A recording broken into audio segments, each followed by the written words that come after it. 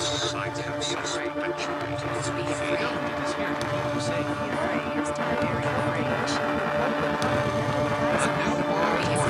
it's a scandemic. The social engineers condition and mold. They scheme and connive. They exert absolute control. You are a prisoner, an inmate confined within the walls of the mind, a slave to an unseen danger. Cast aside the shackles of this manufactured threat. Expel the fabricated fear. Harness your limitless power. Unafraid, infinite conscience. Turn off that shit box and put down your phone. Open up your eyes, 'cause you are not alone. No, they cannot control you when you are not afraid. So drop the fear that paralyzes. Leave that charade. Turn off that shit box. Alrighty, folks, it's time now for the General Knowledge Podcast, Season 4, Episode 5. This one's going to be a bit of a special one for the members, of course, for the Patreon bonus show, guys. They're going to get a video content for this one, so g'day to all you guys. But for the normal listeners, this will go up as per a usual podcast. Last one for the year, going to be wrapping up not season 4, but wrapping up 2021 with this episode. We do have a guest on, of course. The people watching the video can actually see our guest at the moment, but I'll bring him into the conversation shortly. In the meantime, of course, I'm joined by good old mate Andy Soames is here with us as well. Andy, how you going, Andy? Good afternoon, General. Going very well, as usual. Yeah, it's good to see you again, mate. Good to catch up with you at yesterday's rally too, mate. Hey? Yeah, it was good, wasn't it? Big turnout. It was. We had about, my best guess for me, I reckon, probably close to 100K was there, about 100,000, I reckon. Between 75 to 100, but definitely big numbers at this at that Brisbane rally. It was awesome. Yeah. You had a good feeling about that one? Did you hang around? You kind of left just after the march like we did, I think? I think we left at similar times. Yeah. Yeah. But Yeah, Ethan hung around, though. Ethan's with us as well on the call. Hey, boys. How are we? Good to be here. Hey, mate. What did you? Yes, I did stick around. Yeah, how was it? How was the festivities at the end of the rally there? Because there was, it wasn't it was really good, a rally, mate. was it? It was like a festival. I think that's what they were sort of calling it. It was a festival, a freedom festival.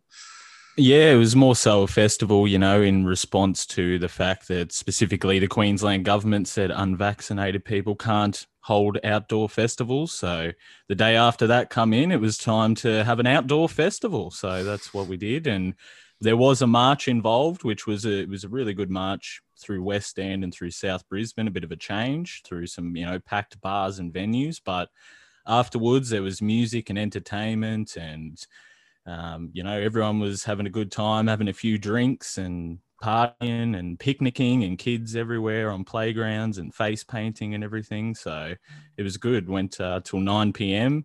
and everyone was it was really good. There was no rubbish everywhere. There wasn't any fights and festivities. It was just a really good gathering of freedom campaigners. Yeah, good to see. I saw that bit of footage. I wasn't sure if you were going to hang around for that one too, but it was good to see that nighttime footage because they were saying, it was going to be some independent artists and some bands and music, and it was really good. I'm glad they kind of did that, but I liked some of the stuff they were talking about. That Tricky was on stage talking about in the beginning. I'm not sure if you heard this part of it, Andy, but he was talking about and it kind of syncs up a little bit more with what we were talking about with the Freedom Cell movement and, the Reignite Democracy thing, where we're talking about, trying to get, teachers to come together who have lost their jobs and aren't going to get vaxxed to set up their own little, home education, homeschooling kind of things, and to, just start setting up communities and things. So this is definitely the way things are going too. And it's really good to see that the organisers of this particular event are starting to notice that as well, because correct me if I'm wrong, but I had the feeling coming from some of these rallies previously that as good as it is to catch up with people, to see so many like-minded people all gathering together, I always felt like what are we actually achieving with this? What are we actually doing? Are we making change? Is there, sure enough, they might be marching on Parliament or walking past or, creating a bit of a ruckus in the city and, making the traffic grind to a halt and stuff. But what were we actually achieving out of this other than getting people together? Now it seems to be sort of, all right, we've got these big numbers, more and more people are getting on board, and now they're starting to go somewhere with it. They realize that you can't just have people together for a rally. You got to start building community. And that's the thing that I kind of like about that's where it's going now. Do you get the same kind of vibe, Andy, from that's moving, that's actually doing something, it's moving forward? It seems, yeah, that's right. And it's the logical step, as we sort of get deeper and deeper into the whole scamdemic, and it's obvious that a great chunk of the community just is so invested in this whole thing. The great split, like we've mentioned off air, like is just becoming more obvious. So it's logical that we form our own, breakaway communities and our breakaway ways of. I would say a parallel community. Oh, parallel, yeah. Parallel system, that's yeah. Probably a better way of terming it. But we need, as a community, we need ways of making our own income and surviving and dealing with our children and everything like that. So it's logical that we go down this road with, alternative education and alternative ways of living and feeding ourselves and entertaining ourselves. I'm just glad, Andy, that this is the direction they're actually starting to realise that there's a need for it. Like nature pulls a vacuum. It's just going to happen regardless. So let's lead it in the right direction. So I was just glad that that's the way they're going with it. So 100%. I'm not just yet, but I will share the screen for the members out there that I've got some footage from aerial footage showing just how big this march was, just how many people were actually there. It's quite breathtaking, to be honest, when you actually see it. I've shared that in the groups we're in, so I'm sure you guys have seen that clip as well. But just for the rest of the listeners out there, it was astounding. I was actually very impressed to see how many people actually turned out. And you also got to keep in mind too, not everyone actually went on the march, did they, boys? Some people actually just stayed behind because they're smaller kids or families, and they were just enjoying their little time in the park. But obviously the majority went, but there was still probably a couple of thousand that didn't even go on the march themselves. So what are you talking about, mate? Channel 7 said there was only 2,000 people there. That's right, 2,000 people turned up. I would have. I tell you what, if I was there and not meeting up with you guys and stuff, I would have just hovered around that reporter and just listening to see the broadcast. And as soon as they said that, I would have jumped in and be like, nah, more like 100,000, and just gotten in the front of the camera and be like, come on, tell the truth. Like you would have had to, because we saw that reporter waiting, Danielle and I, when we were there. We saw her waiting, getting footage and stuff, and had her mask on and all this sort of shit. But we knew it. We knew it was going to happen. But yeah, 2,000, come on. Someone posted in the comments that there was 2,000 people lining up for the toilet, mate. Come on, Absolutely. 100%. You couldn't get to the toilet. It was like a proper festival. There's lines and everything, like a couple thousand. Get out of here. I know, right? All right, well, let's bring out our guests for the show. I might just get him to unmute the microphone there. He's got some assistance on his end. There he is. Yes, that's hey, right. Graham. I'm a digital Luddite, don't you? Graham Lyons joins us gentlemen? for this episode, for the last one of 2021. I'm well, mate. I'm very well. Good to see your smiling face again. Thanks for coming on. I love that you sort of keep in touch with us boys here, because you were up in Brisbane. You've got family up here. You live in Adelaide. But just before we delve into all that sort of stuff, for those of the listeners who don't know who Graham Lyons is, just give us a quick background on yourself, brother. Well, I started off as a cattle farmer. I still am in a small way. Then I became a scientist 22 years ago, and I've been working on the provision of micronutrients to deficient populations, things like selenium, iodine, zinc, vitamin A. Worked in a number of countries, and for the last 20 months, I've been focusing more on this corona nonsense, because I saw what it was about, and I wasn't just going to continue doing normal, shall we say, scientific research.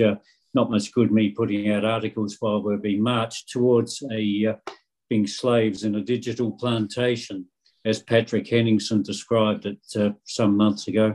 So I've been focusing on that and still keeping in touch with the scientific stuff. In fact, perhaps ironically, I'm getting more citations and things now that I'm not publishing anything. People are starting to notice the things I did 15 to 20 years ago, perhaps.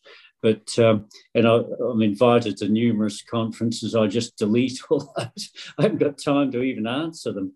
And so I'm focused on this stuff now. And thanks to everyone. Thanks agreement. For sparing the time to chat with us bums. We really appreciate it, mate. A pleasure. A pleasure. That's awesome. So you sent us a video just recently as well. You actually sent us two. You got to catch up with is it Rainer Fulmick as well? Rainer Fulmick, yes. Yeah. What was the outcome of that video? Like, what was the deal there? It was it was a 4-hour meeting they had with this Zoom call with people from all over the world, and you were on the A list, mate. Well, I'm not sure it's the A list. I was right at the end, so I had to stay up pretty late. It started just after midnight, went for a whole hour, so I didn't get much sleep the night before last, and then we had the rally on. I'm not sure whether that stemmed from the video I had on Rumble. That was organised by a local journalist, Alex Fragnito. That came from a rally outside Channel 7, which I attended. I think, given the discussion points that Rainer had, I think he got it ironically from an ABC journalist who interviewed me, Eric Torchek, back in August, and he put out something on the ABC's website, which caused my wife a bit of angst. And when she looked at it on waking one morning, she hadn't known I'd done it. And anyway. So I think it came from there. So it was the ABC's done some good for me. So we're seeing some ironies crop up wherever you go. So Eric gave me a fair go. He didn't actually misrepresent me. And I think somehow Rainer's group has seen that, and were interested in what I was doing. And he gave me a fair go. I was able to speak for nearly an hour. Yeah. That's good. And what was obviously you spoke about, I've only listened to about 20 minutes of it, but I haven't had a chance to get through all of it yet. So what was their purpose for really? Was it just because they saw you think maybe on the Rumble video that you did, or is it they're like, oh, well, here's an very educated person within Australia who's, doing some activism stuff and speaking out? There obviously was a catalyst for getting you on there. Like, is there something they wanted you to speak to specifically? Oh, yeah, a bit of all of that. It was largely the fact that I'm resisting this sort of stuff, along with a number of other people, and you guys, of course. You're great mentors on this sort of thing, and a great role model. It was, the theme was resisting the corona story, and actually preceding me was Professor Zimmerman. You may know, I think, is it Augusto Zimmerman? I think he's an Argentinian. I thought he was German. Professor Dr. Augusto Zimmerman, yeah. Yeah, really smart guy from Perth. And he was discussing what has happened with everyone sort of going around the Constitution, acting unlawfully, no one seems to care except some of us. And he's a very erudite character. And so he was going into the legalities or the lack of them of all this corona stuff. And then I followed with my resisting to it. That was the main thing. Yeah. Yeah. Okay. Excellent. Oh, it's good. It's good to see that, a gentleman like yourself who is actually getting out there and causing impact on the global stage. It's really good that someone like yourself can actually do that and is approached to come and speak and spend an hour online to do that sort of stuff. Speaking of the global stage, boys, I wanted to just quickly, change gears. We caught up with on season 4, episode 4. So the last episode we did, Graham, we had a chat with former registered nurse Naomi Cook. You may have seen some of her stuff. So of Naomi. We discussed the FISA documents that were released or that were made to be released. Some of the pages. And that last episode, I don't know if you've had a look, gentlemen, Andy and Ethan. That's now sitting over 5,000 downloads in just between shows. It's that's probably the most downloaded show we've had in such a short period of time. So it went berserk. I've been sort of tracking it, and Ethan I think you even messaged me at one point, didn't you, Ethan, to say, "Well, have a look at this, boys. It was like 1,000 in a couple of days, and I can't believe it. 5,000, it's gone now, and in less than 2 weeks, roughly, or about 2 weeks' time, anyway. So people are kind of thirsty for that information, Graham. They want to know what's going on. When you've got some stuff to talk about, they are ready to listen. And the numbers, that's great. Yeah, the numbers I was referring to. Let me see if this works. I'll attempt this little screen share here, gentlemen. So this is for the folks watching on the recording. This is footage. Can you let me know if you boys can see this? Can you see my screen right now? Yep, sure. Yep, there's no audio with this one. So just have a little look here at the size. So this kicks off at the start. Oh, it's not playing. Here we go. Come on. I don't know why the video is not wanting to play, but it's running at the bottom of my screen for some reason, but it's not actually coming up. Oh, that's a bummer. I don't know why that's not playing for you, but anyway, I'll put a link in the show notes. Sorry about that, boys. Have to put a link in the show notes to that one. Damn, I thought that would have worked. Damn you, Zoom. All right. No problem. Yeah. Looks big. Anyway, it was quite a long march because the previous ones we did. Just stop that sharing now. So the previous ones we did at the Botanic Gardens. Andy and Ethan were there as well. And we kind of go. We go along up George Street in the city, down, was it Elizabeth Street, I think? And then we come down Edward Street, I think. Street. Yep. And then back up Alice Street, I think, towards where the gardens are. So it's kind of only a couple of blocks. This one, when you can actually watch the video, it is phenomenally huge. I couldn't believe when I was... Ethan, tell us about it when you were there, mate. You went. We were sort of standing together, and you were like, "Oh, I'm going to go up to the corner here and get some footage of the march coming past and stuff." Ethan, you there? Yeah. Tell us about your experience with having to try and get to the front there, mate. Yeah, well, it was, we were just standing there seemingly waiting for the march to begin. So we were just standing there in the sun. About 10 minutes. And so I said, well, I'll go try, get up the front and get some photos. So I went up, went around the corner, and then I saw all the way down the end of the street that people were marching around that corner, way down the end of the street. It must have been like a 500-meter street or something. And, well, not 500 meters, but, it was a pretty long street. And I realized that the march had already began. They were already marching. It was just so big that it hadn't reached the back of the march yet, where the crowds were at the park yet. They were still waiting to go because the crowd was that big. And so trying to get to the front, I never actually really got to the front. I just sort of got as far as I could and then managed to get some shots, but I couldn't actually hear Tricky or the drummers or anything from where I was. The march had really just taken off, and I heard on numerous occasions, because that's another thing, most of the businesses were empty. There was no one in all of these businesses and everything in West End on a Saturday. All the staff were looking out, and there was a lot of people saying, wow, this is really big. I heard a couple people say, wow, this is going for a long time, and it was absolutely massive. So that footage definitely does show it, the drone shots over the top, and I'm glad people are incorporating all their drones now. But yeah, it was pretty phenomenal. Here we go. It's playing now. Can you guys see that? Yeah, certainly, Terry. All right. Yep. So I'll see if I can get it into full screen. Here we go. So this is just after it started. And it continues on, like it goes around this corner here. Some sections seem a little bit kind of scattery, but it's when you're on the ground, it's just, wall-to-wall people, really.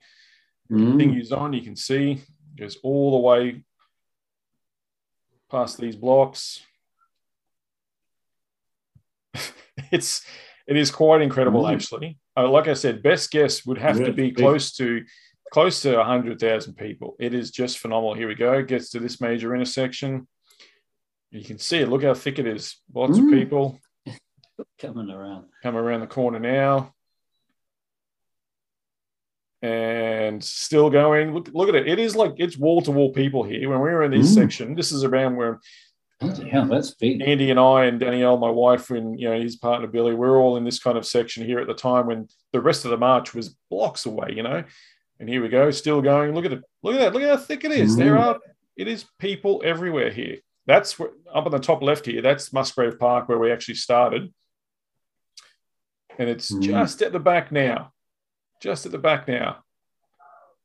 There we go. That's sort of the end of it there. Isn't that phenomenal? That's huge, Tim. Crazy. I'll just end that screen share there. Just to give you, really gives people an idea, especially if you're overseas or not in Queensland at the time, just to give you the scale of how many people actually turned up to this thing. It was incredible, actually. Really good to see. Graham, did you head to the Adelaide one yesterday? I saw that there was a sizable crowd there as well in the heat again. It's been very hot for some rallies down there. Yes, Ethan. Stuart Lindsay and I were both there, and I would estimate about 15,000, which would be similar, perhaps a little bit less than the last one they had, except for the recent Channel 7 one. That was quite good too. But I was up in Brisbane for the other pretty big one you had. I think that was nearly 100,000. But yes, we had a good crowd yesterday, and wasn't too hot, and marched around the CBD, and I would say it was a very good day. But we get nothing like the numbers you get up in Brisbane, but we haven't sort of got the history of activism perhaps down here that you have there, and you've got a higher population in southeast Queensland than we have in Greater Adelaide and surrounds. But I would say it was a very good day. Yeah. Awesome. No, I definitely saw the footage. Mal from the AdelaideFreedomRally.com, he sends through some great photos that he takes for the website. I've just put up a piece on TOTTnews.com with all of the capital cities that marched yesterday. And it was great, mate. And as you've said, you've been up here for Queensland rallies, so you know sort of how we go. And we sort of changed routes and went to West End and more of the bar populations, and seeing all of the security guards and everything out the front there, checking passports and everything like that as we marched past. It was pretty phenomenal. But it's good to see that everyone had some, not only just marches, but had some well sort of earned celebrations and picnics and all that type of stuff. That's what I thought was really great as well. Thanks, Ethan. Thanks for posting Mal's pictures too. He does a great job for the Adelaide Freedom Rally group. So yes, thank you for that. No, my pleasure, mate. And as always, you're one of the great people behind the scenes here, mate. Members, you're a member of both of our sites that make all of this work possible. So, we thank you just as much in return for allowing this to happen. And we're all, united. And that's what the article title of this is. It's, unite for our rights. We need to unite, and I think it's fantastic. Yep, I've got that on the screen here now, so you guys can see that. So this is some of the imagery that was put up for the Adelaide rally there.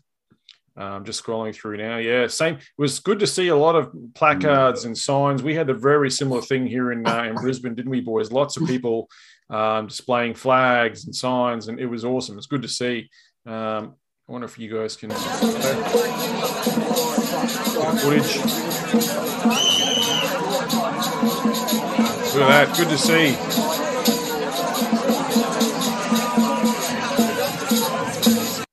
Yep. That's the sort of stuff. Fantastic stuff there. One thing I wanted to note too, and obviously for the listeners out there, and I did say we were going to kind of talk about this. So Andy and Ethan, I'll get your response to this as well. But of course, December 17th was deadline day up here, Graham, where Anastasia Palachuk has told us that, you've got to have your double vax to be able to go to pubs and clubs and cinemas. And, whenever you look at the commercials on TV, it's all young people and they're all having fun and stuff. But, it's the fucking propaganda is ridiculous. But obviously we were only a day into it yesterday at the rally, right? This one that we took on, when you saw the footage from Brisbane, it went through the hub of an area of around sort of South, West End / South Brisbane, and there's lots of cafes and not clubs, but pubs and restaurants and, you name it. It's a bit of a hub for that kind of atmosphere.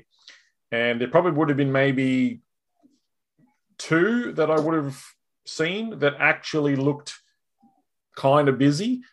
One was more closer to South Bank area, and the other one was one of the main sort of pubs in that West End area.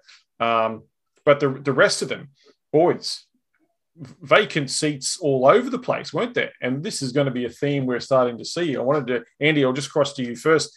Are we going to see more of this coming as a result of these ridiculous rules, mate? It feels to me, my conversation with Billy like this morning and stuff, it feels to me that, how we get out of this scamdemic is going to be the extreme pressure put on the hospitality entertainment industry. Yeah, it's going to be the straw that breaks the camel back, I feel, because cafe restaurant owners are going to go broke by getting fines, or going to go broke from lack of patrons, lack of customers, right? So if they don't wake up and just go for it and understand that it's all manipulation, then they're going to go broke anyway. So at some point, business owners have to make a hard decision on where they're going to go, and I think sooner than later. Yeah, absolutely, mate. This morning I rang up the Pig and Whistle actually in West End this morning and spoke to them about what they were doing. I said to them, well, the guy on the phone just said, "Oh yeah, no, we're doing the thing now." I said, "Oh damn it, I've got a table of 8. I really need a booking. So, anyway, well, we'll just go somewhere else." So I think if enough people do that, then I should ring up a few of them, record the conversations, because that's actually a good idea. I think if we kind of do that, even if it's obviously no intent to book, but I think that's a good idea, just to let these businesses know, are you you're sort of testing the waters, so to speak. Are you going to segregate against the vaxxed and non-vaxxed? And if they are, then we'll take our business elsewhere, that sort of thing. But I guess if they say no, then what do you do? Shit, now I'm going to go and book 10 people at the restaurant. Damn it. Well, I'm 99.9% sure they're going to, only 3 days into the scamdemic, that they're going to be saying that they're going to follow the government rules. So yeah. Sorry, Graham. I just had to mute you before when you were talking. That's all, because I could hear your conversation. That's all. Ethan, man, I've shared some stuff on Facebook, and I was having a chat to you about it at the rally yesterday. Let me just quickly share my screen once again. And so over at Real News Australia on the Facebook page, gentlemen, if you can see this here. So I've put up, I said, "This is why you align with freedom groups. Take the side of the government at your peril. Freedom fighters would have flocked here if he came out and said prior to the deadline that he won't be segregating and discriminating." And there's this is from a place called Alchemy Southside, which is actually up in the Gympie region. But he says here, "This is Anastasia Palaszczuk. This is my restaurant at 6:21 p.m. on a Friday night on the first night of restrictions. This photo normally has 60 plus people in it, plus a further 30 inside. After a grueling past 2 years for hospitality owners, how much more can we take?" So there you go. If you guys can see that, this guy's taking a photo of his empty business. There were some people actually who put up in the comments. If I can get the comments going quickly, see more.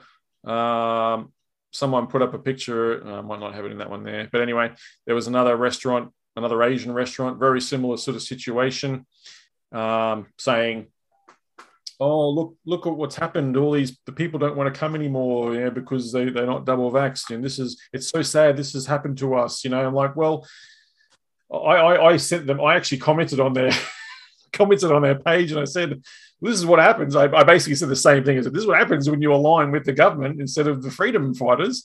And then they they deleted my comments and closed comments on their site, on their page. And I went and sent them a message, and I said, grow some balls, like stand up for freedom and we'll come to you, like. But yeah, this is what we're seeing. Ethan, I'll just quickly cross to you before I get Graham to comment. But you would have noticed the same thing. Of course, we didn't spend the entire march together, but there was a recurring theme, I would say, with regards to that. Have you seen any more of it so far on the socials with regards to people, losing business within 2 days of this mandate?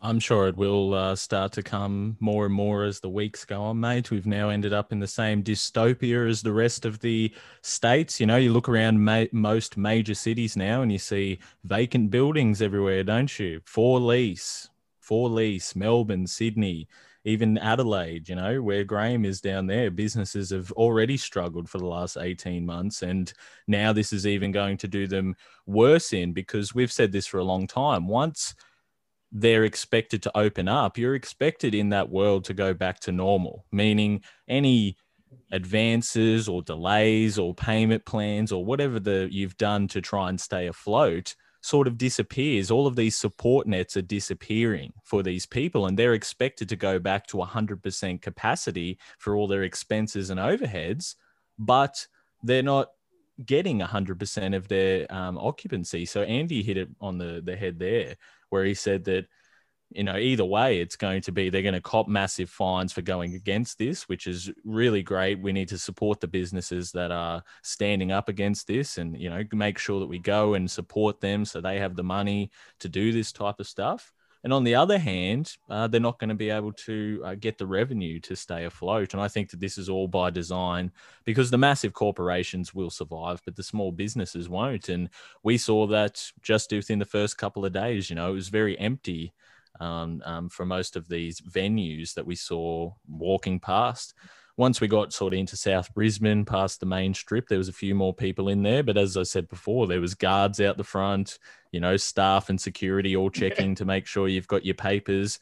As we walked past waving our flag, singing the song, shove your poison vaccine up your you-know-what. So it was a very interesting dynamic. Yeah. But I think that businesses are really in the thick of this, and they really need to understand, well, where do you draw your line in the sand? Will you stand up and fight for this? Because either way, you're going to be looking at the face of more problems into the future, government-induced problems. They cause this. So it's either you take the losses through fines and have your businesses open and thriving, or you're going to try to expect to go to 100% capacity with less employees as well, with massive employee losses that have happened as well. That's another element. So it's just a massive conundrum, and I think that we're starting to see the cracks of it, General. Yeah, and I think, and Graham, correct me if I'm wrong, but do you think maybe this is a smart way to go? But, every major hub, city, region, whatever, has their commerce, like the businesses that have a commerce kind of sector meeting. I'm not sure really what you actually would call them, but chamber of commerce. That's what I'm trying to think of. Do you think maybe that these kind of groups need to come together to put pressure on the Premier and the government to say, look, our businesses are dying. You are killing us. You've got to relax these rules and all sorts of stuff. Is that perhaps maybe one way that they can do this? Do you think? Well, from what I've seen here in South Australia, you wouldn't achieve that through the Chamber of Commerce. You would, any of the peak bodies have been bought lock, stock and barrel by the globalist parasites. Towing the line. Yes, and they're not representing their members. They're just towing the government line. So they're all in lockstep there. So it's basically up to individual businesses to get together, enough of them to say, we're not putting up with this bullshit anymore. We won't pay fines that you lump on us. You can take us all to court. If there are thousands of them, that'll clog the courts up.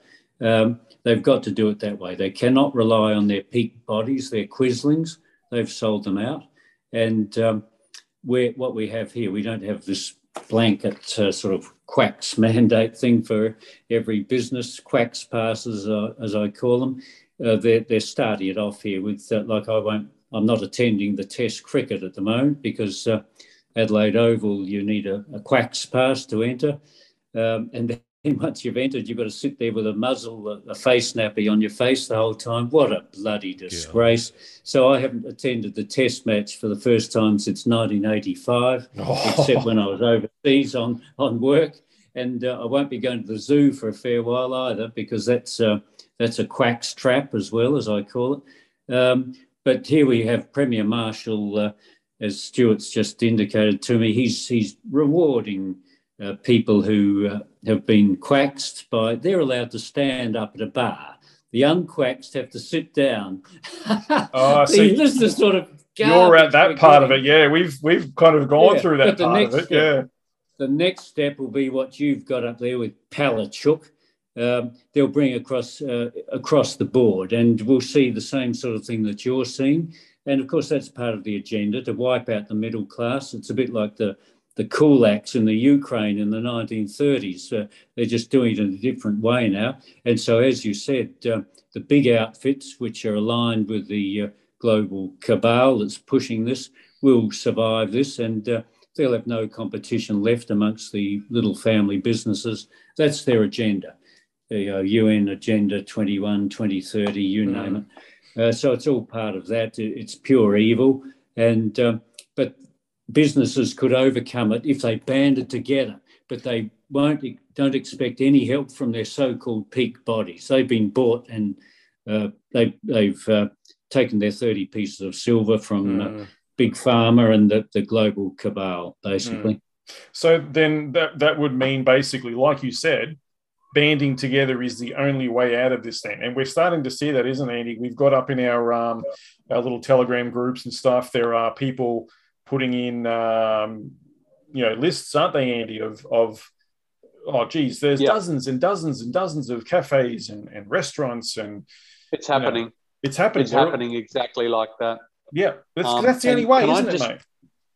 Yeah, it is the only way. And can I just concur with Graham with our own Logan Chamber of Commerce? Yeah, please. Exactly the same crap. Like there's nothing. They're fully endorsed in the whole scamdemic. So it's exactly the same in the government. The business community here, like the Chamber of Commerce here in Logan, exactly the same as what Graham's describing. Yeah, so that's different. I've removed myself from that. Good. So that's no longer an option. Obviously, I just wanted to throw that just to see if, just in case, there's been some movement in there or some feedback or something. No option. All right. Nothing. So then that really is then the only way out of it is communities, building community, coming together. I'm seeing a lot of Facebook pages popping up, just with our Logan area where we are in Logan City, saying, here's a list of businesses. If and people are putting up questions, is there a cafe close to me? I'm in this area, who doesn't mind? And they're like, yep, try this one. And they're giving them their business. And my wife and I, we've already had the discussion. We've said to each other, once we get a list of businesses very close to us, they're getting our business. We're going to patronize these places and keep them going. They will thrive. The others will not survive. And they're going to quickly learn. They will very quickly learn. I showed you some examples just before. I think I put up on the screen. Hotel Childers in Queensland, completely dead. And they were even complaining on their list. Everyone has gone to the other places. Everyone else who have said, yeah, we'll bring them. We'll be open to everyone. That's where they've all gone. Lesson learned. You know what I mean? If you side with the government, you will perish. It's at your own peril. What else is there to say? Exactly. They don't care. They don't mind you going broke. It's not. It doesn't matter anything to them. They want it, General. They welcome it. The desolation of the middle class, mate. We know that. That's part of the plan. Yeah. It was the same down here, General. We've got our little groups developing, and we all have our lists of. There's a boycott list of outfits you don't go to, and then there's a good list of businesses which don't force people to wear masks and all this nonsense. And I had a recent experience with what used to be my favourite beer bar in Adelaide, the Belgian Beer Bar. I went there after a short rally on the steps of Parliament House, and I thought I'll have a nice Leffy blonde or something there. And you're thinking it's a girl, didn't you? But I came across a barmaid who wouldn't allow me to even buy a beer there, and held up the line behind me for a while, saying various things, but I kept my cool. And then as I walked out, a fellow asked me, "What's on your poster there, your placard?" And it was my usual one, that Bill's Vax cured my COVID fear, over a skull and cross dripping syringes. And on the back, it was something about the dud PCR test. He said, "I like that." And I said, "Would you like my 13 reasons for not to take the quacks?" And he said, "Yeah, sure." Now, I didn't give it to the barmaid because she didn't deserve it. And in fact, I said to her, "You're speaking like someone who's had the quacks, you know." And I don't know that she saw what I was getting at. But anyway, I'm not going to the bloody Belgian Beer Bar again. And that used to be my favourite. Well, there's a new terminology for it, gentlemen. We've all heard the term boycotting. So we boycott these places that don't want to provide us the service. It's now called boycotting. So you will go and buy from places that you want to support. We are going to, I didn't come up with that, of course. I think I heard that first on the Solutions Watch with James Corbett on his podcast. He talked about it in one of his episodes throughout the year, talking about boycotting. Throw your money at these people who are going against the grain and who are not going to stand up for all this tyranny. Don't worry about boycotting and focusing on that kind of negative aspect. Flip it on its head. You know what I mean? They're using inversion tactics against us all the time. So let's use it against them. We're going to invert this term and we're going to say, well, we're going to call it boycotting. We're going to spend our money with the people that are standing up with us. So there's one to put out there, mate. Yeah. Good point, General. I hadn't heard of boycotting before, but I am employing it myself already. Let's do it. Ethan, did you want to chime in there? I saw you on mute. No, I love it, General. I think this is a time for action, a time for people to start doing that. And I think that people are starting to realise now that, Andy, some of the things we spoke about, mate, at the start of the pandemic, the great split, this separation of society, everything that's coming in, people are starting to understand that that's coming to fruition now. And we really need to band together.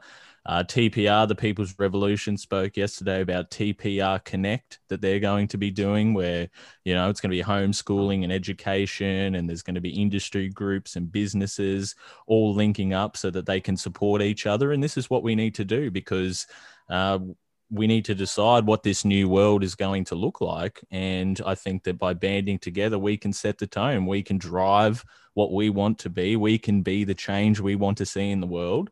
And I think it's important for us all to come together because, as you said, mate, businesses, there's always opportunity within chaos. Look at the lawyers that have stood up and said, I'm against this stuff. They've been inundated with donations and support and all this type of stuff. Look at the gyms that have said, no, we're not closing during lockdowns. They've had record membership. Money coming, through their businesses and doors so that they can pay the fines if they ever get, approved in court and all this type of stuff.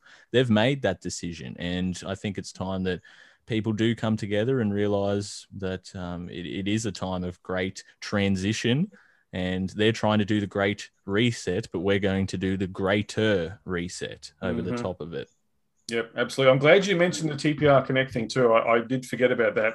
It's kind of what I was alluding to at the beginning with regards to building community and everyone doing these separate things and stuff. But I like that they've actually got a name for it. The People's Revolution Connect, TPR Connect. So again, I'll put 100%. Links up in the show notes as well. It's very important. And like I said, that's what I mean. It's good to see that there's now a direction. We're not sitting here idly by just raising placards and having marches for the sake of doing it.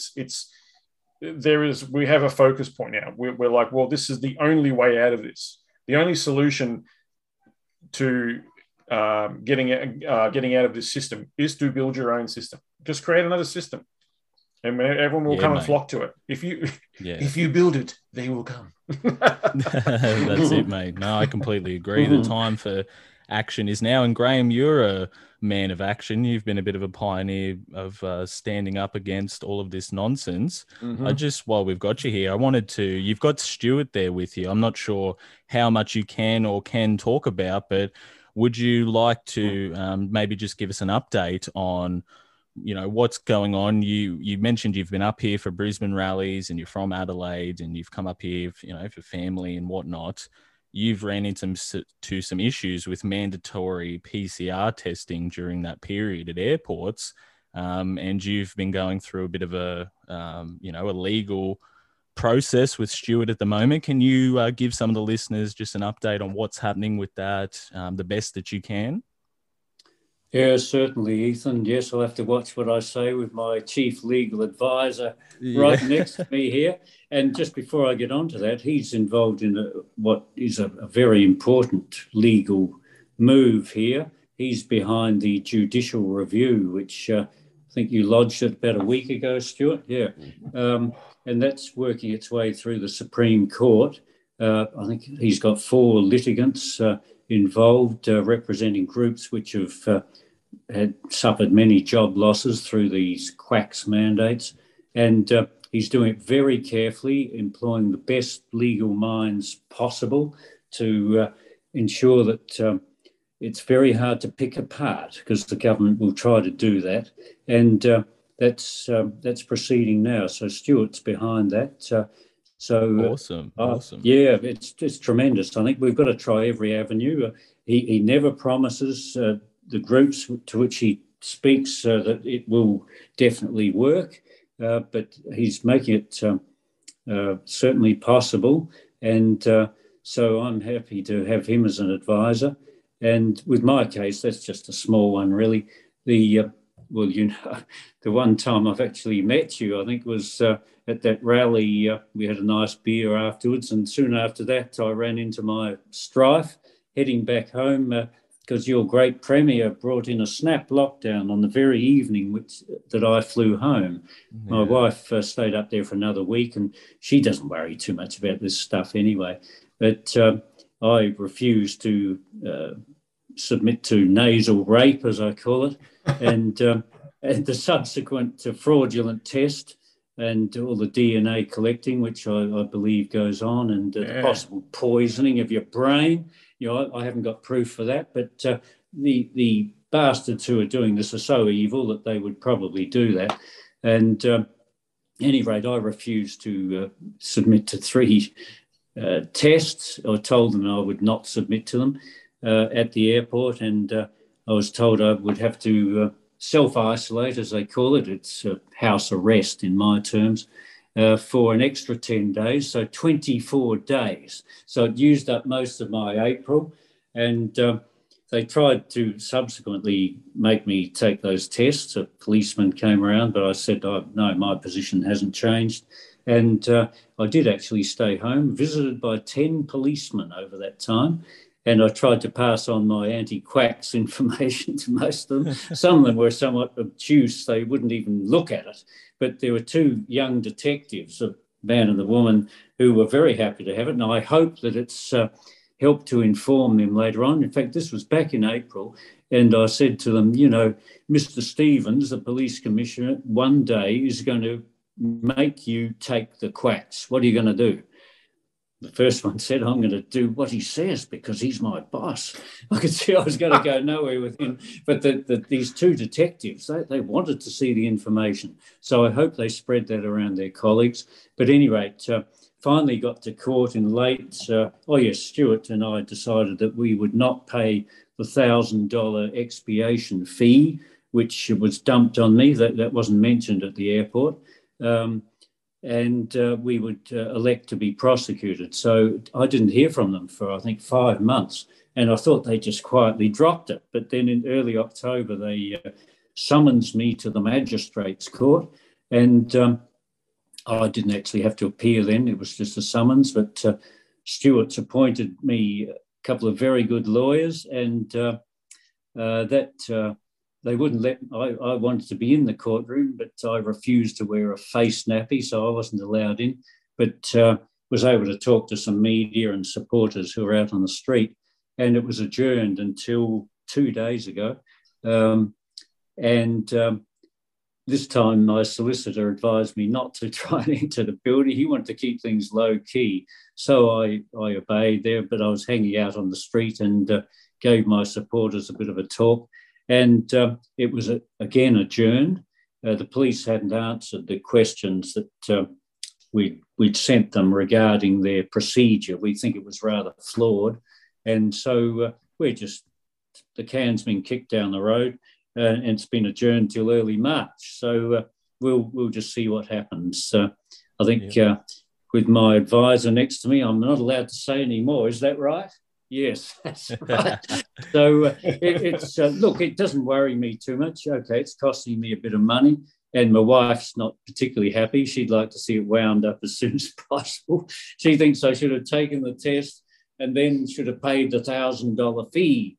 But no, I'm going to see this through, and they're not going to break me by the process, a long drawn out process. I'll see it out, and I trust in the legal team that I've got. So have you looked? We'll just see what.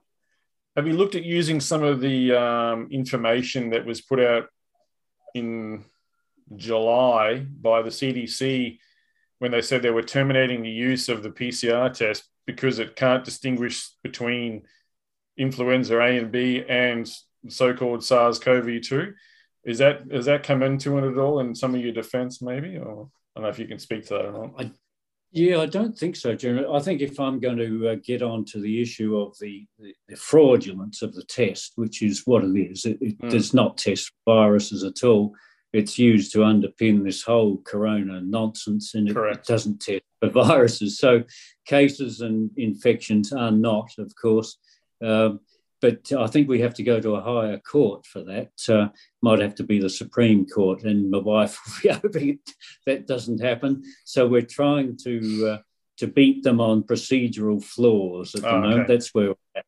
But initially I thought, yes, look, this has been already demonstrated in something like 10 countries where they've found that the courts have judged, yes, the thing doesn't do what it's meant to do. It's not fit for purpose. But no one seems to be taking any notice. So we could actually beat them on that if we took it further, but they would still keep rolling this stuff out, this nonsense, and they'd still keep circumventing the Constitution.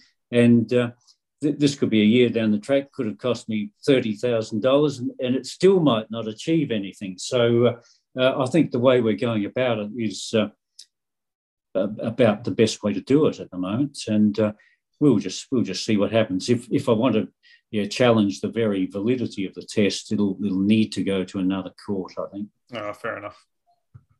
Ethan, does that answer your question? Mate. Yeah, no, thanks for that update, mate. I just wanted to let the listeners know of that. If we do have some listeners that are in Adelaide that aren't aware of that, and, they can get out and support you and all this, support your cause and support the work that Stuart and everyone are doing down there. It's some great things. And we talk about all of this stuff, mate. If only every single person or a large majority of people did the same thing that you did and just stood up and said no and continue to flood the courts and continue to say, well, you're not going to beat me with a dragged out trial and all this type of stuff, it would be phenomenal to come together. But I wanted to just highlight your case because, you're a guest on the show at the moment. And I think it's important just to show that people are standing up against this. There is action being taken. And I think that we need to expose it at every avenue that we can.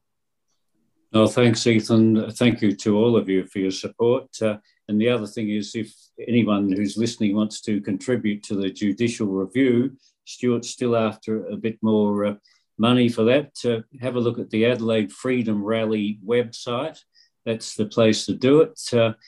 And that's AdelaideFreedomRally.com for the listeners. Yes, I think it is. Yes, that's right. I'll put a link in the show notes, Graham, for anyone who's good on you. To contribute. Thanks, General. Thank you. And because we need to make sure that in the case, it shouldn't happen that we might have an adverse costs finding. The litigants are not left high and dry. So that will happen, but we still need a bit more. Did you hear about Ricardo Bosi's method? He had a somewhat different methodology for approaching the court. He was on the same session as I was at the Magistrates Court back in October. He rang up from Sydney, that's where he lives, and he's adopted this common law approach, which I think probably Stuart probably doesn't have a lot of time for. It usually doesn't get you anywhere in the court system that we have here. And he spoke to the magistrate on the phone. And the magistrate's someone I know, actually. He's a good bloke, Jack Fay. And Ricardo ended up calling him a traitor and an imbecile. The magistrate listened to him for a fair while, and then he said, "I'm not listening to this nonsense anymore," and he hung up on him.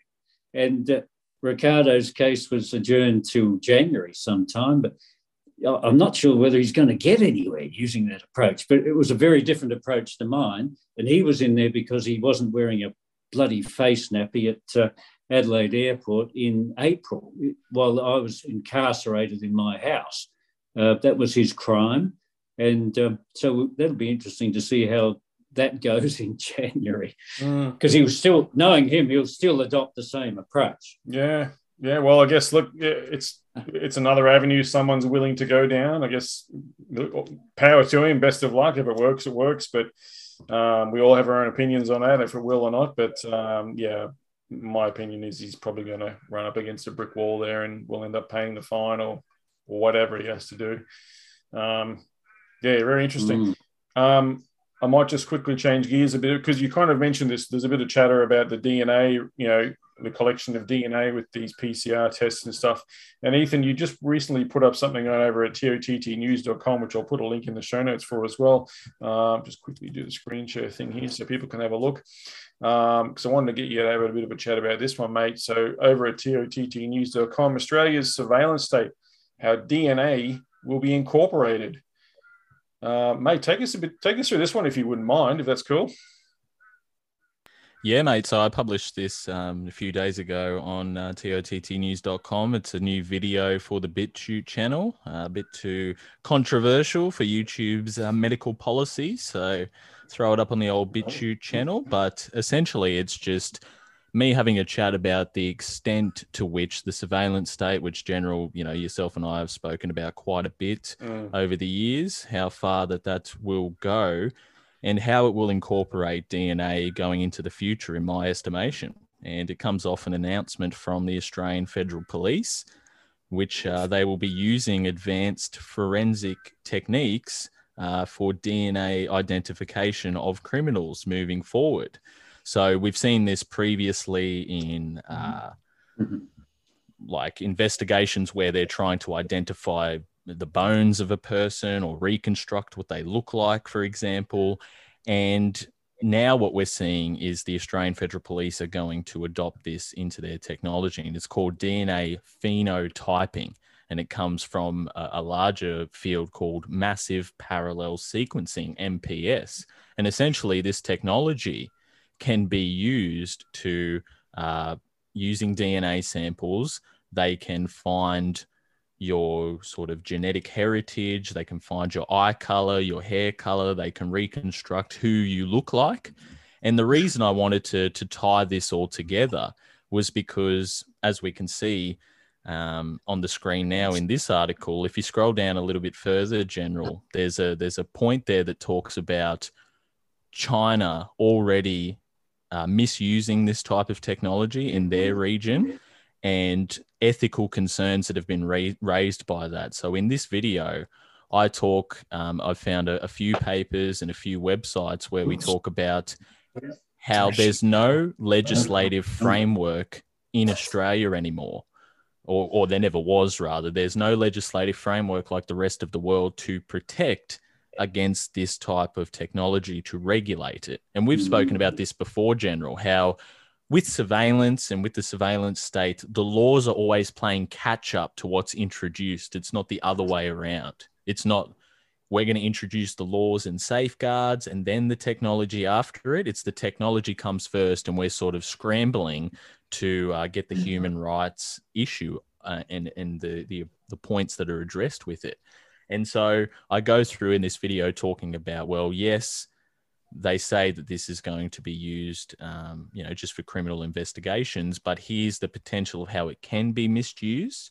And then I link in at the end of the video, well, could this explain the mass DNA collection during PCR tests? We know that Palachuk's great father, Henry Palaszczuk, owns a genetic data sequencing company, which is already admittedly given to 2 world initiatives with over 100 studies, DNA that is being used to sort of identify and understand genomic sequencing of the so-called coronavirus. But I raised the question, is this what the DNA is being collected for? Not only to be able to advance the surveillance state moving forward. So if you can, if you can dodge all of this facial recognition and all of this stuff, DNA is a new way that they can reconstruct who you are and where you've been for so-called criminal investigations. And on the second hand, is this another way that they are documenting what I call the Epsilon agenda? And there's a lot of papers that talk about how they can use this technology to identify schizophrenia and chronic illnesses that come from all of this type of stuff. So a massive video there on the website for people to have a look at. It only goes for about half an hour or so. I put it up sort of the night before the rallies. So if you haven't seen it, I'm sure you can jump on at any time and have a look. But it's sort of just linking this all together, the DNA element, and how the Australian Federal Police, they're already talking about task forces and all of the new laws they've set up to monitor suspected thought criminals in this new push. And I talk about, well, how can this be linked both to identify and target groups, which is what China and other countries are already doing. They're using it to be able to target specific groups on their race, on their culture, and on their societal beliefs. And this can expand to what we're seeing now with the corona dystopia, the massive surveillance state that is being used, and really just a linkage of all this type of stuff. So theoretically, even if you didn't have any records, you don't have a driver's license, you've done your best to stay off the grid, they could use your DNA to reconstruct your face, link it to facial recognition, and find you in the public, even though you've never been on there.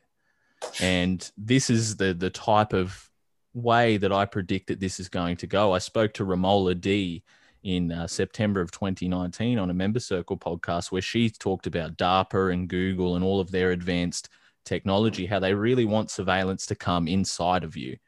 And, the Wellcome Trust group, Graham, I know you're familiar with that, the old Wellcome Trust. They're already talking about the first 1,000 Days project and how we need to implant technology into children to stop future diseases. So this is the path that it's going. Surveillance is coming inside of you.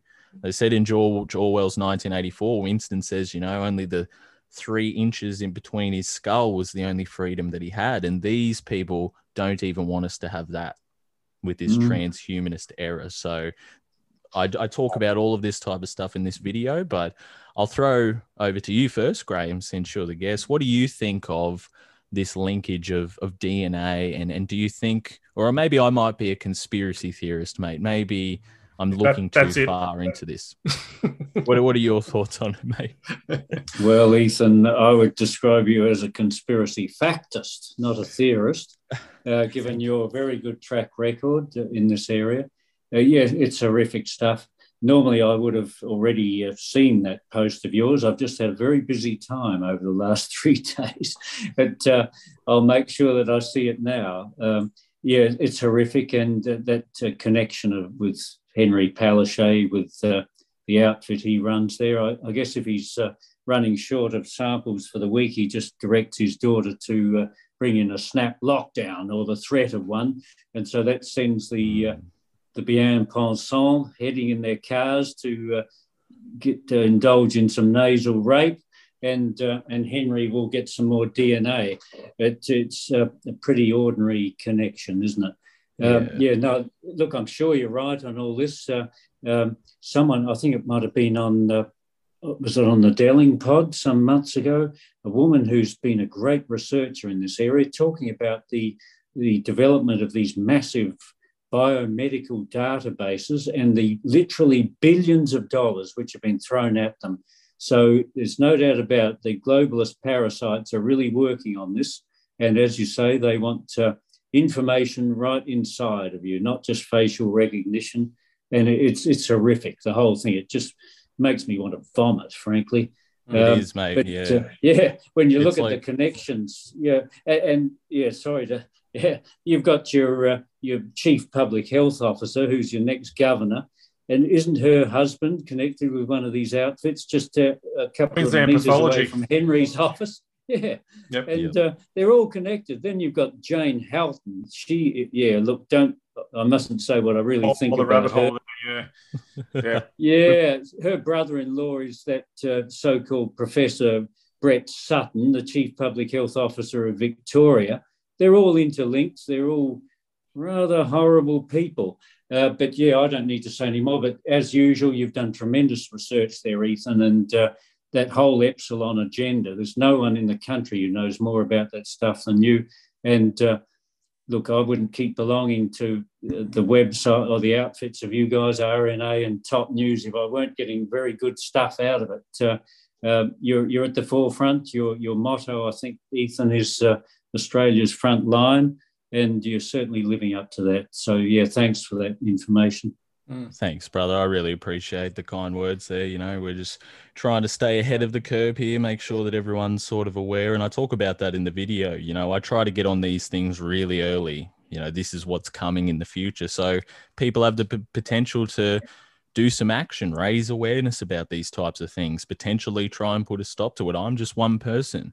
But if everyone can be exposed to this information, if real journalists did their job and actually research this type of stuff like they used to and inform the public about it, maybe things would be different. So I try to play my role in all of this, and I hope that it's doing well, and I appreciate the kind words there.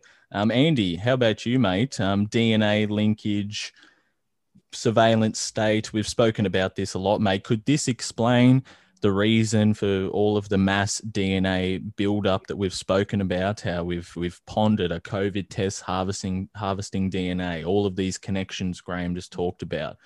Do you think that this could be a way that it's tied into the future with criminal investigations and this emerging social credit system, our very DNA, mate? Well, the criminal investigation thing is basically just a smokescreen and like their excuse, right? But it's all about surveillance, of course. It's all about control and systems of control, and that's what it's all about in a globalist mind. So, I still think one part of the society is definitely heading down that road, and there's no stopping it. And once again, it gets back to like a split society, doesn't it? We won't have any other choice but to live on the fringes of like, as General just coined it, like a parallel society. And we don't partake in these things. And of course, there's been talk about, I don't know if you mentioned it, but there's been talk about like in the genome therapy, like technology that will interact with all of that type of technology as well. Yeah, mate. They I remember last year we were talking about it. They were saying gene editing is being explored as a solution to COVID-19, and this is what I think.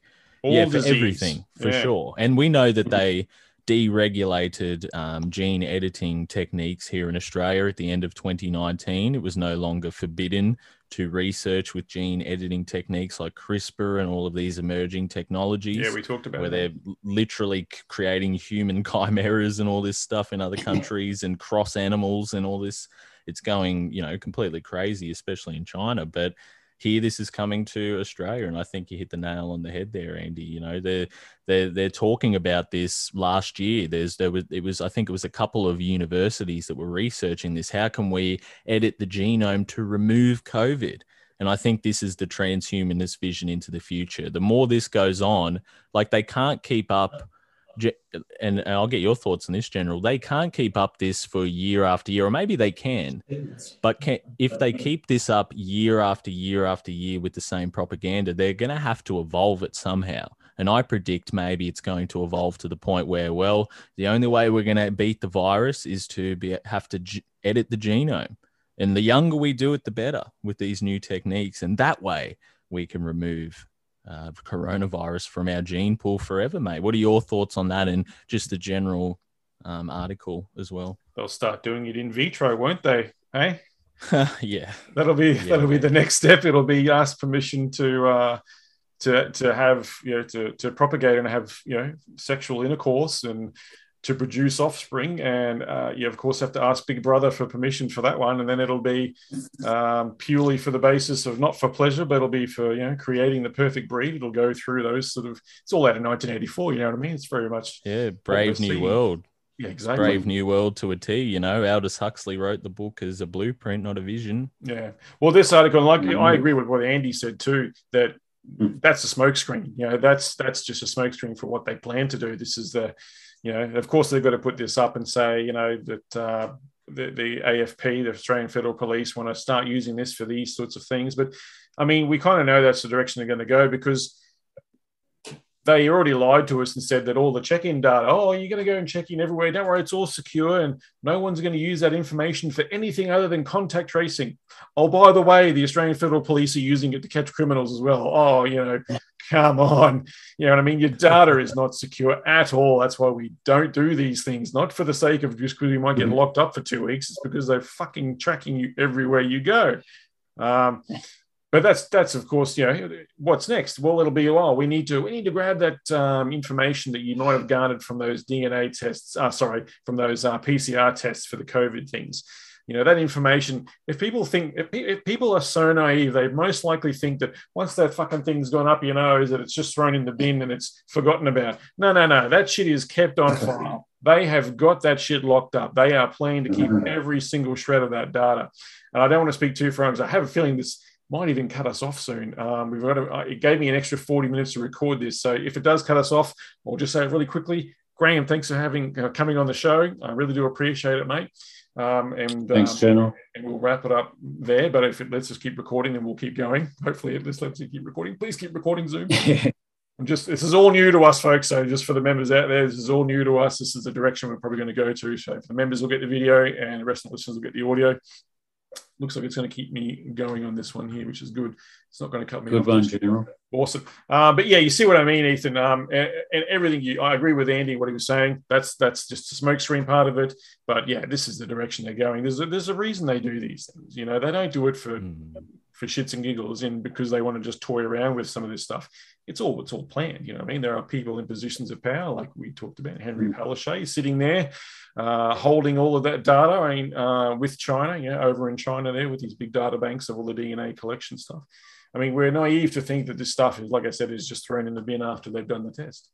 Wakey, folks, Absolutely. And where society's naive enough to believe that the eugenics vision that has been around for ages went away with Hitler.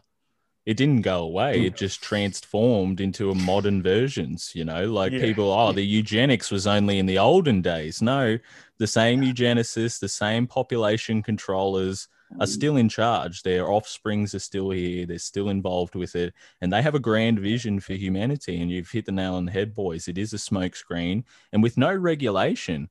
That's the part that scares me too. Unregulated. It can just go wherever it wants, and it is in other countries. And now it's going to come to Australia where we have little protection for this. And our federal police force, who are at Brisbane Airport last night they were holding like semi-automatic weapons. Just standing there. These are the blokes that are going to have DNA for criminal investigations. Take a look, ladies and gentlemen. This is what we need to be concerned about. And I think that even if it's not exactly as we predict, we need to make it as far as possible in terms of where this can go, because there is no limit. So we can just imagine that it goes as far as possible because they can imagine it too. So we need to imagine it first for people so that they become outraged and try to stop it. So this is where I think this type of thing's heading, and everything really is manifested so far. And I think that they're going to use this in nefarious ways. And Andy, you were right about something too, and it's always good to stress. When we talk about all these systems coming in, that doesn't necessarily mean it's going to affect us, right? There is going to be a split in society. There is going to be people that are trying to get away from all of this stuff. But this is what's coming for the sheep, as Scott Morrison called them last week, getting the sheep through the gate. This is what is happening. So for those people that are willfully following the agenda, this is the transhumanist vision that awaits them.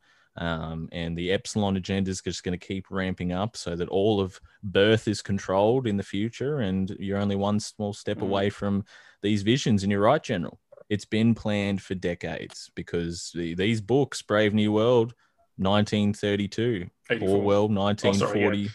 That's what you're saying. Yeah, Sorry. Orwell's book in 1949, a decade later. These books were in the 30s and 40s. This is older than most people that I know, these books. So this vision has been in work for a long time, and we're starting to see it manifest.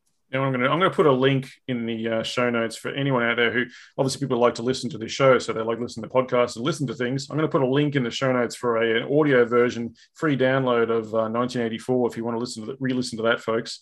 It's all for free via the Web Archive website as well. So I'll put a link in the show notes. Everyone can re-listen to that book, and when you do listen to that book, do it under the guise of thinking about the world as it is now under this COVID, suppression and all this sort of shit, and it'll really shake people loose if they think of it in terms of that sort of thing too. I reread that book just recently as well, and it just blew me away. It blows me every time I read that book, but I'm like, just to hear it again and think of it in the terms of the world as it is now, I'm like, far out. This just drives you. I just want to sit there and grab someone and go, listen to this, grab the headphones and put it on their head. That's what it makes you feel when you re-listen to it. Yeah. I'll put the link. I'm not sure if you got a link by chance of an audio one for Brave New World. If not, that's okay. I'll try and look for one. Yeah, mate, I do. It's not there's full audio books, but I'll send you a link to a great one that is it's a condensed version where it really just highlights the main parts, but it was actually narrated by Aldous Huxley himself in 1953, okay. And he send it through. Because back then they used to do it was almost cinematic movies, but they were in audio form, like with books. It was sort of the first audio books. So there's like a soundtrack behind it. So cool. There's deep music, and then it goes dun for certain parts while he's talking, and it really is a phenomenal production. So I'll leave a link for that'd be fantastic, people to man. go. Send it through. It's really a chilling thing to see. This is, as you said, mate, Orwell is what's happening now with the mass propaganda, and as he says in the first chapter of the book, that the clocks strike 13. This sort of distortion of reality, when Brave New World is the vision of what they want to create. So both are vitally important, and Huxley was Orwell's French teacher, and they were very interconnected. There you go. Small world in a Brave New World. Well, that about wraps it up for anything I wanted to bring to the table for this episode as well. Again, of course, wanted to extend my gratitude to Graham for sparing the time as well, for getting kicked out of home and hitting up his mate's place to use his Zoom. So thanks, Graham, for doing that, mate. It's really good to connect with you again. And if you do get to make your way up here to Brisbane again, mate, us boys like to make a concerted effort to go and have a beer somewhere with you that's friendly to non-segregation type places, and we'll go and patronize them and enjoy a beer together again, like we did the first time we met, mate. Thanks, General. Yeah, thanks for your time. Be great to see you again. And I think I owe you a beer from the last one. Don't worry about it. My pleasure. My pleasure to give you a listen. I was going to say, with respect to what Ethan was saying, eugenicists now are known as neo-Malthusians, aren't they? Actually, wow. Stuart and I had a question. If we before we get cut off, sure. You guys know a lot. What's your view as to why Greg Hunt resigned as the health minister, and where will we see him pop up next? I'll give you my thoughts on that one first of all. Well, we all know that this is not an isolated incident. There is now a trend of people, the rats fleeing the sinking ship. They all like to do their deed, and then they have an exit strategy. That's what I believe anyway. All of these people have they are tools, they're puppets. They get told to do their certain things, and they are provided with an exit strategy, whether it's even if it goes against their good name, they don't care. It doesn't matter to them. People soon forget about them once they've left. They're out of the zeitgeist, and they'll prop up. They'll pop up working for what's Klaus Schwab's outfit, World Economic Forum. They'll pop up over there. They'll pop up in a meeting at Davos in a picture, and you'd be like, "Wait a minute, that's Greg Hunt." They'll find their way in amongst with the rest of the rats anyway after they've left the ship. That's my 2 cents. Andy, what do you reckon with regards to Greg Hunt? Yeah, I reckon he'd be parachuted in some pharmaceutical position somewhere. Oh, nice. Yeah. I think the federal government is definitely the federal Liberal government must be smelling blood in the water. And it was funny that Albanese character that they were like, he's lost weight and he's starting to, I think he's starting to look reasonable and stuff. And I'm thinking, you bastards, you're just grooming this prick for the next PM job. When I saw that, I thought, oh.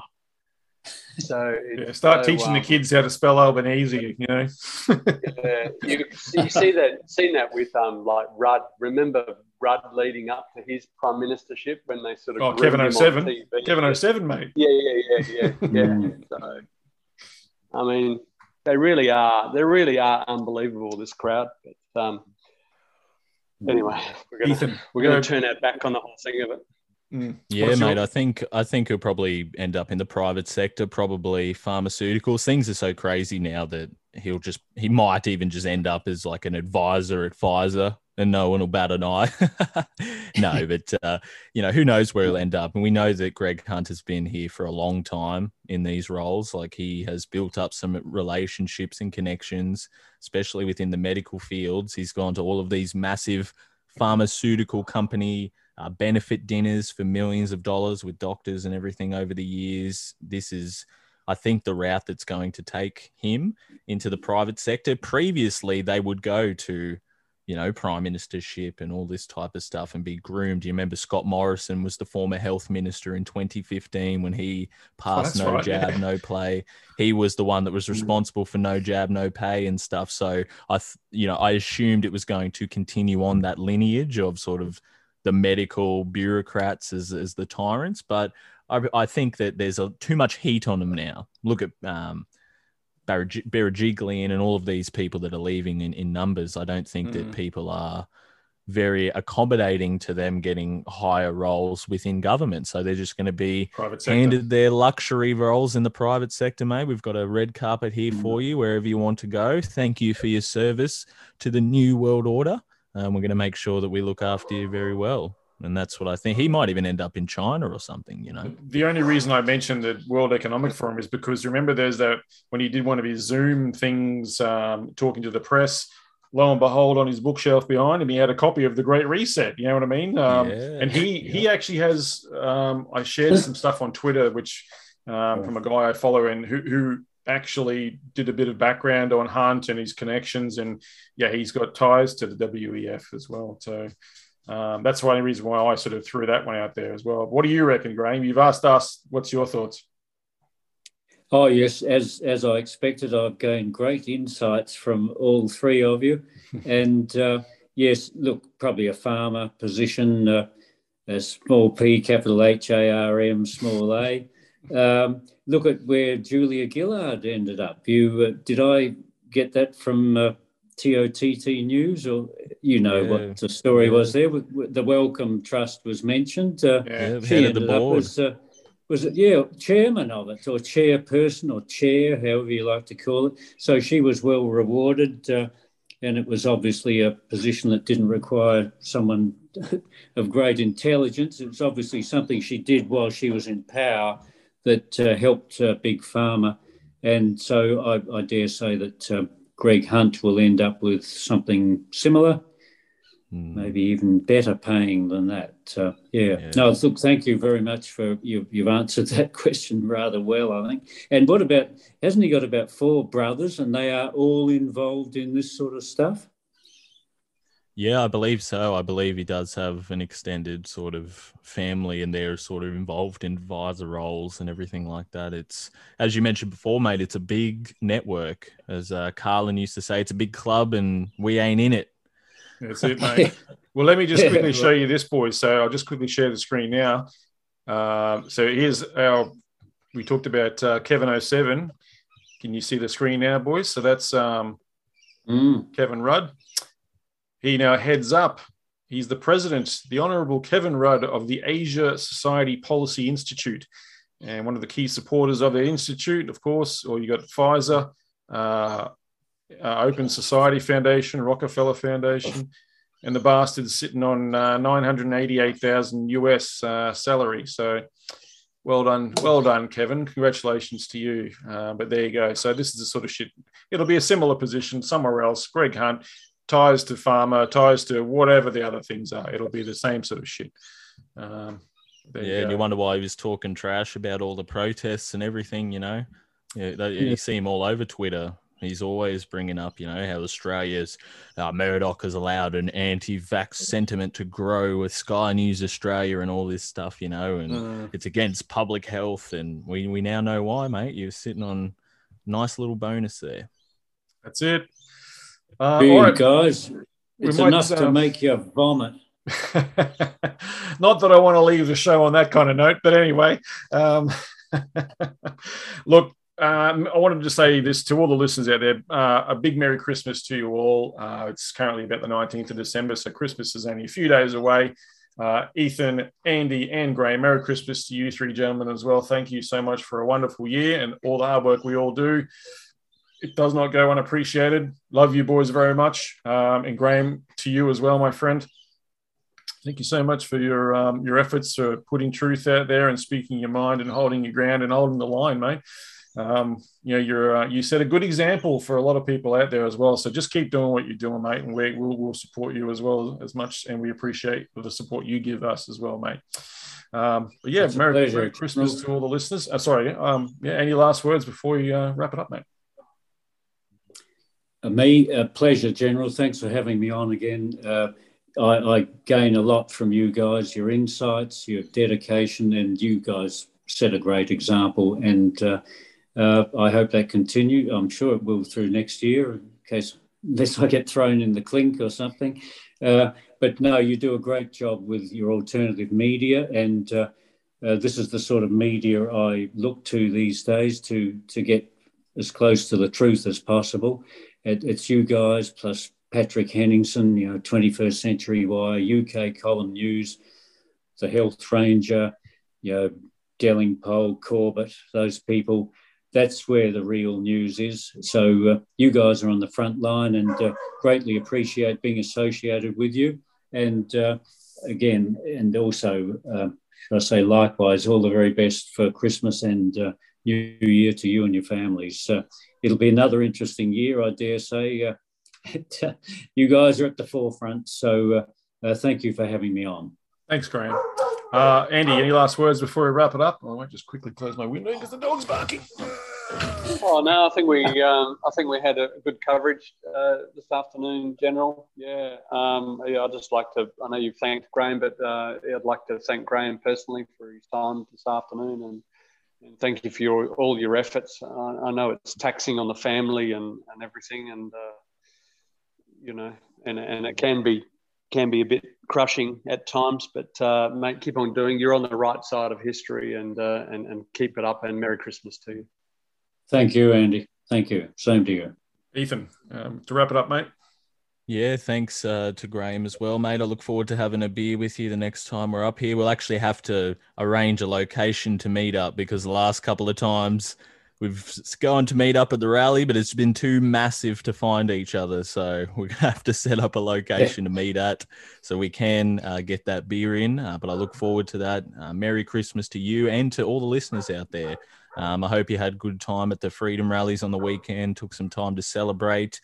It's going to be a big year in 2022. Thank you for your support of the show throughout this year. And we're going to be here for next year. Whatever happens, it's going to be a big one. Elections, all that type of stuff going on. So we'll continue to be here and bring you the truth as it unfolds in this country. Awesome. Thank you, Ethan. All the very best. And we should never complain about those big numbers at the rally, I guess. There's worse things to be upset about. Yes, you put on very good ones up there. Yes, all the very best to you through next year. Thanks, mate. Awesome. Thanks, gentlemen. Well, that about wraps it up for season 4, episode 5 with our special guest, Graham Lyons, for the General Knowledge podcast for 2021. That'll be it for this year. We'll be back in January sometime. I've got my wife's 40th birthday coming up too, so we'll probably have to tee it up just after that. Andy's pretty psyched. He's going to come along. It's going to be something to focus on, of course, moving forward as well into next year. We'll keep our tabs on things of the community nature of stuff and what's happening around our groups, and trying to set up this parallel system, because that seems to be the only way out of it. We've done many discussions on what other ways we can move around this and through it, and that seems to be the only way through it. So we're going to keep our finger on the button. Please join up, listeners, over at, if you're not a member over at TOTT News, even if it's just a standard membership where it's like a free membership, he does offer that as well for specific content. But if you're not supporting my boy, man, get over there and throw your support behind Ethan. He does this shit full time. He relies on all the listeners, all you guys, all the people reading these subscriptions and stuff to keep himself going. So you're getting real news. All right, don't to throw my thing behind it, but you're getting real news from him. You know what I mean? Forget the mainstream shit. That's just laughable. So do that. And you're welcome anytime, of course. Always plug you, man. Anyone who wants to watch the video feed of this and see the screenshots and flow along with what we're doing, please jump over at my Patreon link. I'll put it in the show notes as well. Get behind me as well. Graham's one of our supporters as well. That's why we like to have a chat to him as well. He's more than happy to throw his support behind us. So, please do. I'll put a link in the show notes as well. So this is a new thing we'll probably start to do a bit more as well, because it allows us to show the listeners what we're actually talking about while we're talking about it. Starting to move into the Zoom sort of things. We've done Skype for the last, nearly 4 years or whatever. Start to roll with the punches and make sure we can put out some more and interesting and better content for the folks out there who are supporting us. So big thanks to all you guys and all the members of mine as well.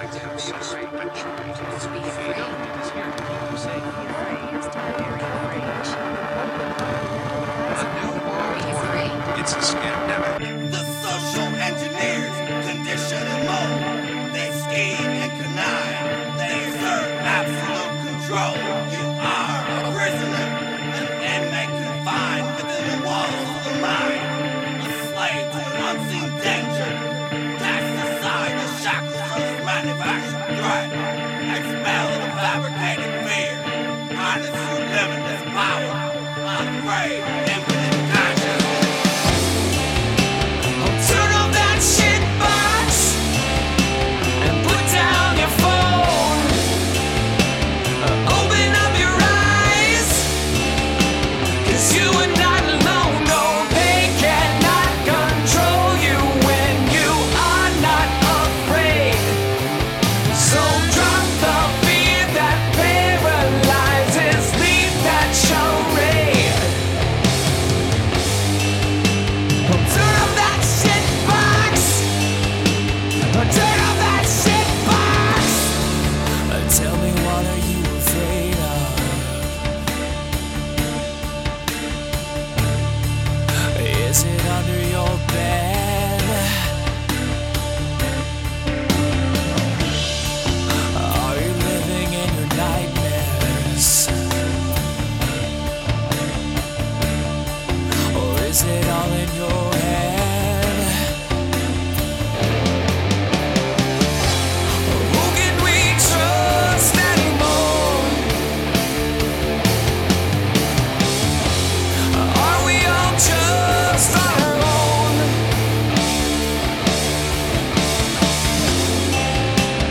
Turn off that shit box and put down your phone.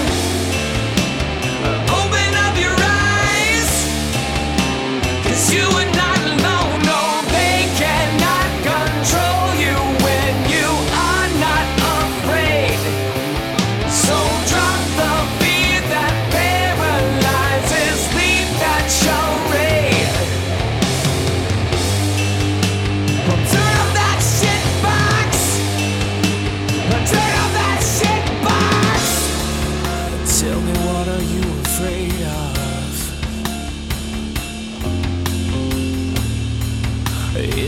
what you don't know. Are you married to the lies? Are you addicted to the show? Who can we trust anymore? Are we all just on our own? Deep within the folds of your ignorance, it's the beacon leading